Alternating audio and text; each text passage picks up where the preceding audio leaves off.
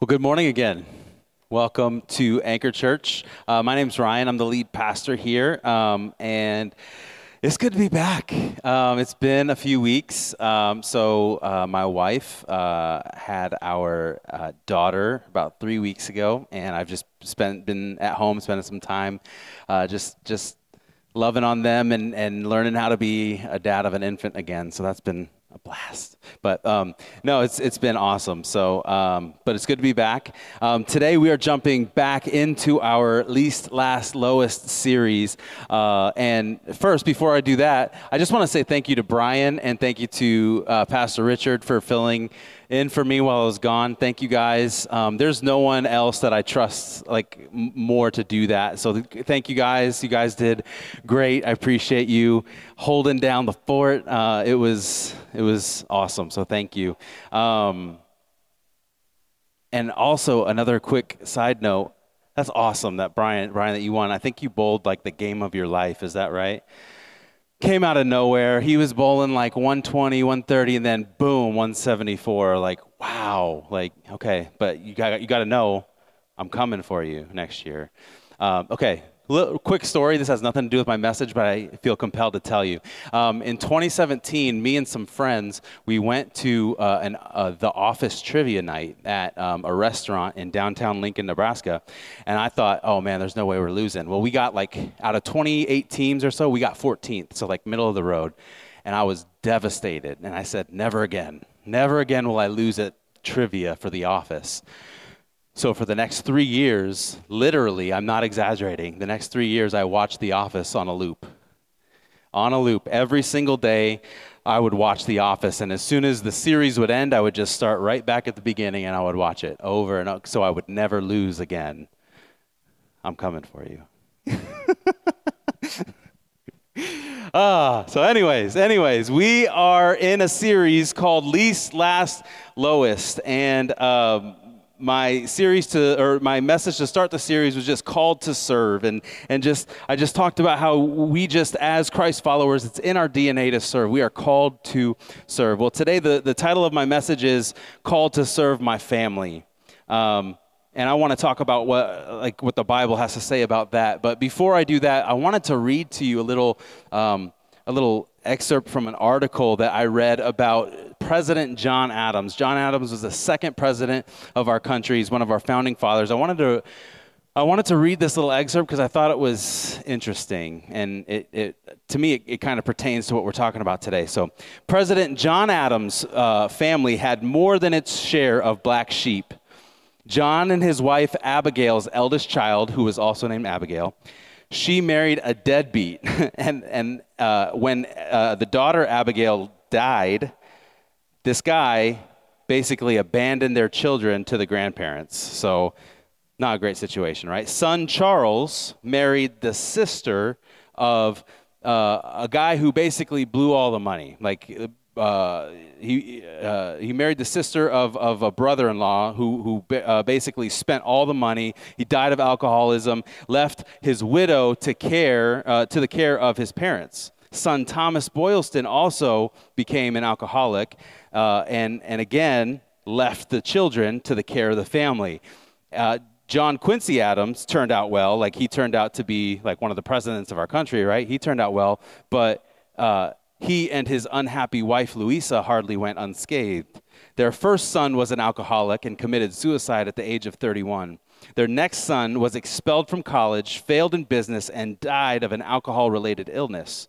Only their youngest son, Charles Francis, reacted against the family pattern by his exemplary sobriety, his prudence in business, and fervent dedication to his wife and children. He spent years writing the biography and editing the words of his grandfather, John Adams.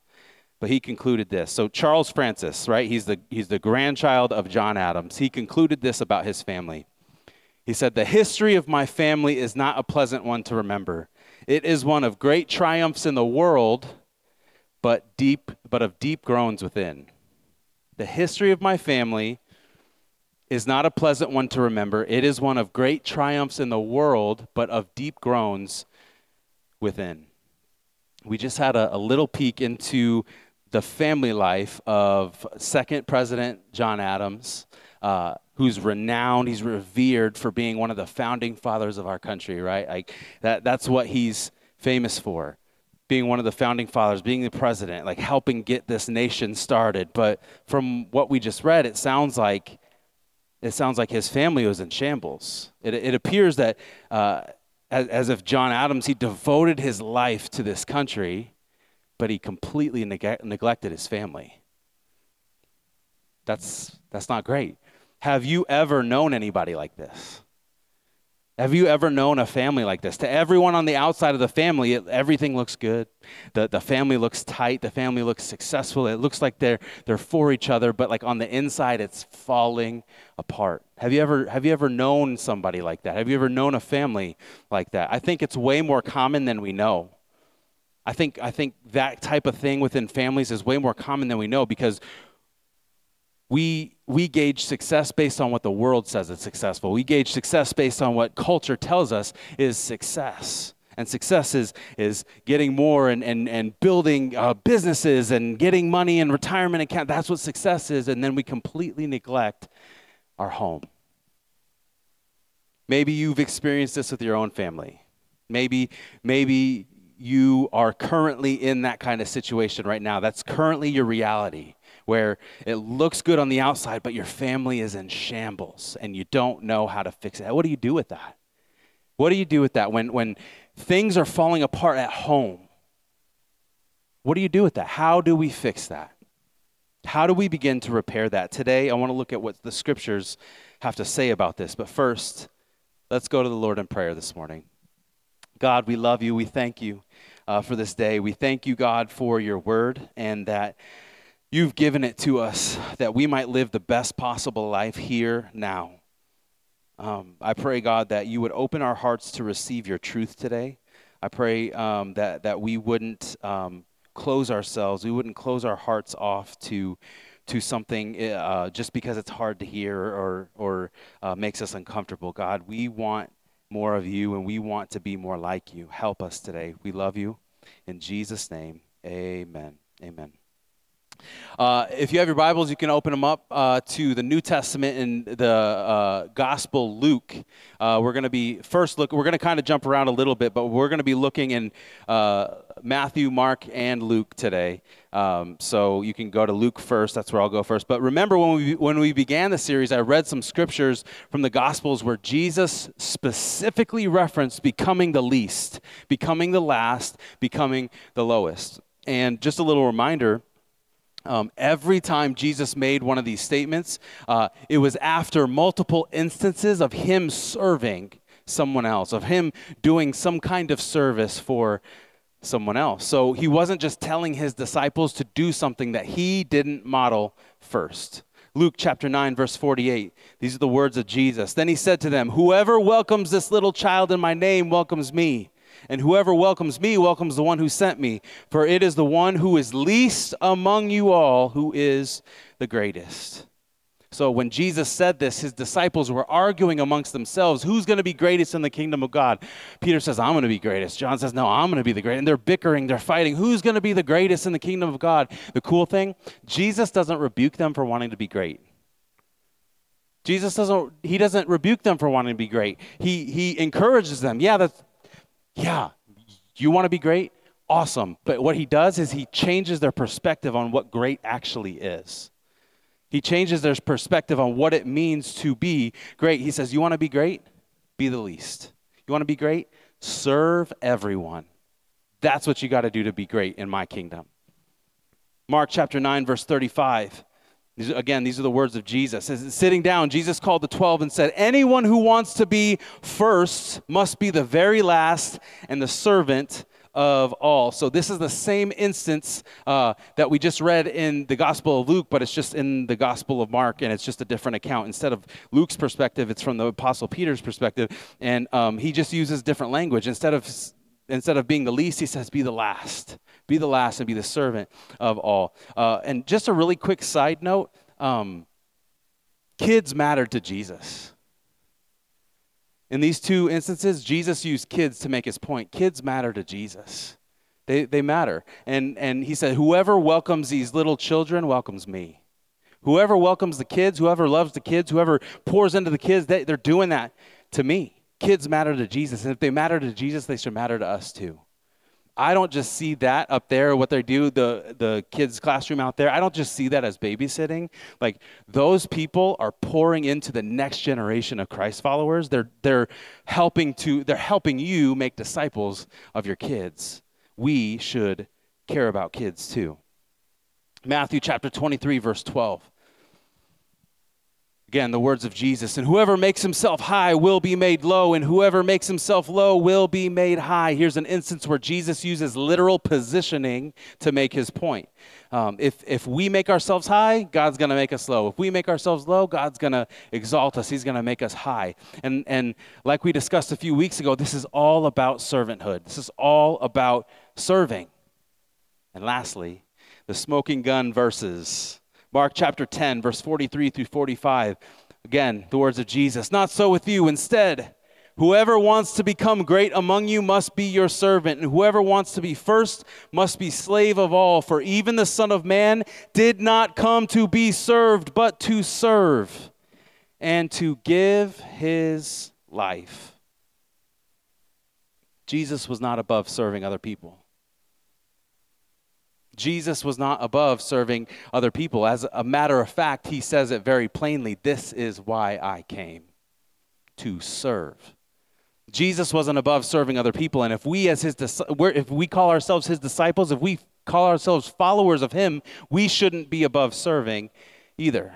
It's actually a part of who we are. It's actually in our DNA. And so when we don't live a life of servanthood and when we don't have a lifestyle of serving, we're actually going against who God called us to be. If he came to serve, we're here to serve too.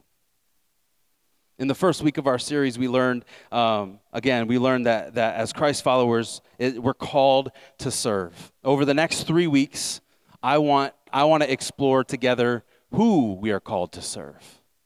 Who we're called to serve. And today, like I said, the title of my message is Called to Serve My Family. Today, there's one central thought that I want to talk about. One thought that I think it's crucial to understand. One thing that we have to know before we leave here today. That thought is this: your family is your first ministry. Your family is your first ministry. In the Roman series that we finished up a couple months ago, I had a message where I talked about how we're all ministers of the gospel. The Apostle Paul says that we're all ministers of the gospel. Your family is your first ministry. It's not just the pastor's job to minister. It's not just the church staff's job to minister. Every single one of you who is a Christ follower, you are a minister of the gospel. Well, Pastor Ryan, I don't know how to preach. I'm not an elegant speaker. That's not what ministry is. Again, in the same message, if you remember, the word minister means to serve. The word minister means to serve. So to say that your family is your first ministry, I'll say it another way. You serve your family first. Serve your family before you serve anything else, anyone else. Your family is your first ministry. It starts at home. This may touch a nerve to hear this. Like, Pastor Ryan, you don't understand. My family's not open to hearing about God. My family doesn't want to hear anything about Jesus or church. I can't be a minister of the gospel to my family. How am I supposed to do that? There may be some kind of unspoken boundary around faith with your family. If that's the case, that's challenging. That's hard, and I'm sorry. But that doesn't change the fact that your family is your first ministry. If you need some biblical backing for that, never fear. I have some for you. 1 Timothy chapter 5, verse 8 says this: if anyone doesn't take care of his own relatives, especially his immediate family, he has denied the Christian faith and is worse than an unbeliever. That is in the Bible. Let me read it one more time. If anyone doesn't take care of his own relatives, especially his immediate family, he has denied the Christian faith and is worse than an unbeliever.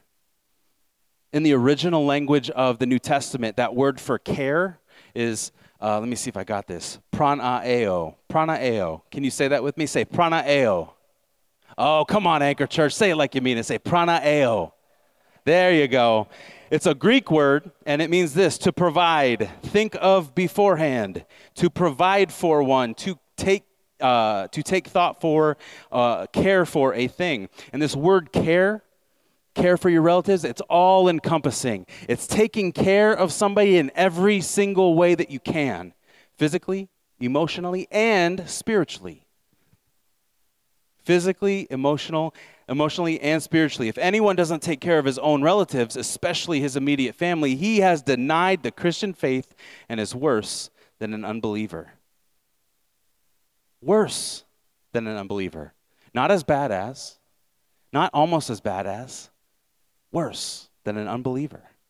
Here's why the Apostle Paul says that. That might sound harsh. It might sound like jarring or shocking. Here's why he said he's not saying it to make you feel guilty or shamed or anything like that. He's trying to make the point that even pagan people, even people who don't serve God, even people who don't believe in God, even they will do their best to take care of their family every way they can. Even they'll do that. And if we're not doing that, at least we're worse than non-believers. We're worse than people who don't even believe in God. Not as bad, not almost as bad, worse. Your family is your first ministry. You might hear this and think, like, Pastor Ryan, that's great. Like, my family is my first ministry. Awesome. I don't know how to minister. I don't know how. I'm not a preacher. I'm not an elegant speaker. Here's the good news. You don't need to be. You don't need to be. Or again, ministry means to serve. Serving your family first, because your family is your first ministry. Family is your first ministry. I would say the most effective ministers of the gospel are those who are the greatest servants. The most effective ministers of the gospel are those who are the greatest servants. Your family is your first ministry. How in the world does serving communicate the gospel, Pastor Ryan? Let me tell you the story of a guy named Cody. Cody is a friend of mine back in Lincoln, Nebraska. And Cody was radically saved through an experience with the love of Jesus. And he was atheist. And then he had an encounter with the love of God, with the presence of God, and it changed him in an instance, and he became a Christ follower. Fast forward a couple years, Cody met this beautiful young lady at church, and they got married. Her name is Benin. Benin is a first-generation American. Her family is Muslim from Iraq. And Benin was Muslim as well. She also had a radical encounter with the presence of God, and she converted from Islam to Christianity. And so Cody, this American white boy, marries this converted Iraqi Christian now, right? She's Christian now, and now all his in-laws hate him because they see him as the American who brainwashed their daughter. And so, like, by his words, family functions were really awkward. So he told me about this story one time, he told me about this instance one time where they had a chance to go visit her family. They lived in Michigan, Dearborn, Michigan, I think. They lived in Lincoln. They were going to drive to Michigan, and they were going to go visit her family for about a week. Again, like, she converted from Islam to Christianity, so that all but severed all the ties for her and her family. Like, they almost disowned her because of that. So needless to say, there was a lot of tension there. So anyways, they were going to see her family, and Cody told me, he goes, before we left to go to Michigan, I made the decision I was going to serve them like they've never been served before. Anything they needed, I was going to do it. And he did. He said whatever they needed, if they needed the trash taken out, if they needed the dishes done, if they needed errands ran, he was going to do whatever. They needed the bathroom cleaned, he was going to do it. Anything they needed done, he was going to do. I think he even tuned up their cars himself, like by his own hands, with his own money. He tuned up all their cars. Like, he wanted to serve them really well because they hated him. And he's like, I'm going to do this. I'm going to serve them. And by the end of the trip, they're getting ready to leave. They could tell, like, the relationship between Benin and her family was being restored. It was being mended. And they were leaving, and her dad, Benin's dad, hugged her and said something to her in Arabic. And then Benin and Cody left, and when they got in the car, Cody asked her, what did he say to you? And she said, she's in tears because she's never heard her dad speak like this. And so she's in tears, and she said, my dad just praised me for marrying such a good man. And then I don't remember exactly how he said it, but then she said, he called you the chosen one, which in Arabic, that's basically a way of saying, like, I can see your God through you. I can see God through you and your actions. So Cody had an opportunity to reveal Jesus to these Muslim people because they weren't going to be open to hearing the gospel from him, like hearing it, right? So he had to show them. He had to show them. Cody, through his actions, was able to show his in-laws who Christ was. You say your family isn't open to hearing the gospel? Show them. I can guarantee you that Cody's in-laws were not willing to hear it. So he showed them. Your family's not open to hearing it? Show them the gospel. Show them unconditional love through service. Show them the grace of Jesus through making yourself the least, the last, the lowest. You want your family to experience God? Show them God through service. Help them to know Jesus by serving them the way Jesus would serve them consistently. Your family is your first ministry. Notice I just said consistently as well. It's not like just one time is going to do it, or, every other month I'm going to do something, some kind of serving thing for my family, and that's going to do it. Consistently doing it. It's a lifestyle. It means all the time, consistently serving my family. Now, I don't say that to imply that I do that well all the time. This is something I'm still growing in, if I can be completely honest with you. I have my good moments and I have my bad moments. This week, I had a bad moment serving my family. I was making eggs for myself for breakfast. Robin asked me if I could make eggs too for her, and I started giving her a hard time about it. All in the name of joking, but I kind of didn't want to because I was like, I got to get the eggs. I got to get everything back out and do it. Well, I was giving her a hard time. I ended up doing it, right? But I didn't do it cheerfully. That's not serving. I did the action of serving, but my heart wasn't in it. It's not cheerful, right? That's not serving. But on the other hand, one thing I'll always do cheerfully is I will always rearrange my schedule to ensure that my family's taken care of. So, give you a little example. This past Monday, I was supposed to start back to my normal work schedule, and with a newborn, you don't get a lot of sleep, and so Robin happened to not get a ton of sleep on that evening or that night, and she was supposed to be home with all three of our kids by herself while I was working.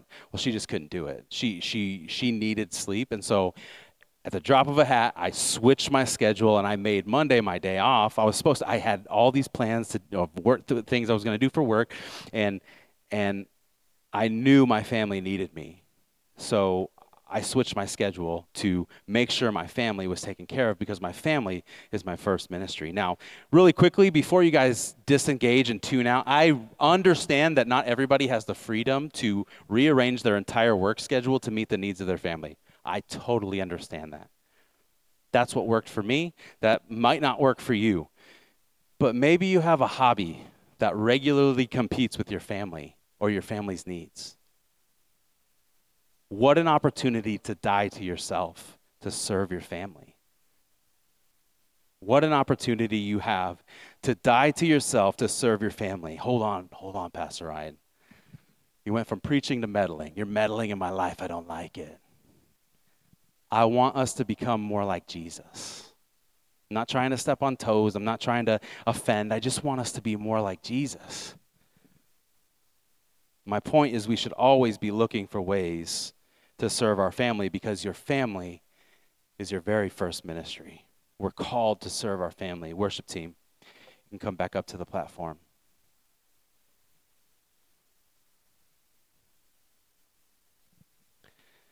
Think about it for a minute. If you need to or want to close your eyes to just envision, imagine, you can do that. Think about it for a minute. What it would be like if we took this calling to serve our family seriously. What would it be like? What could God do in our families if we made the choice to make our family our first ministry? If we made the choice to serve our family first, before we served anyone else, before we served ourselves, what if we made that choice to serve our family first? If we start taking the call to serve our family seriously, I believe it'll knit us closer together. It'll knit our families closer together. Instead of struggling, instead of just holding everything together, hoping that it lasts, you could actually thrive and grow as a family.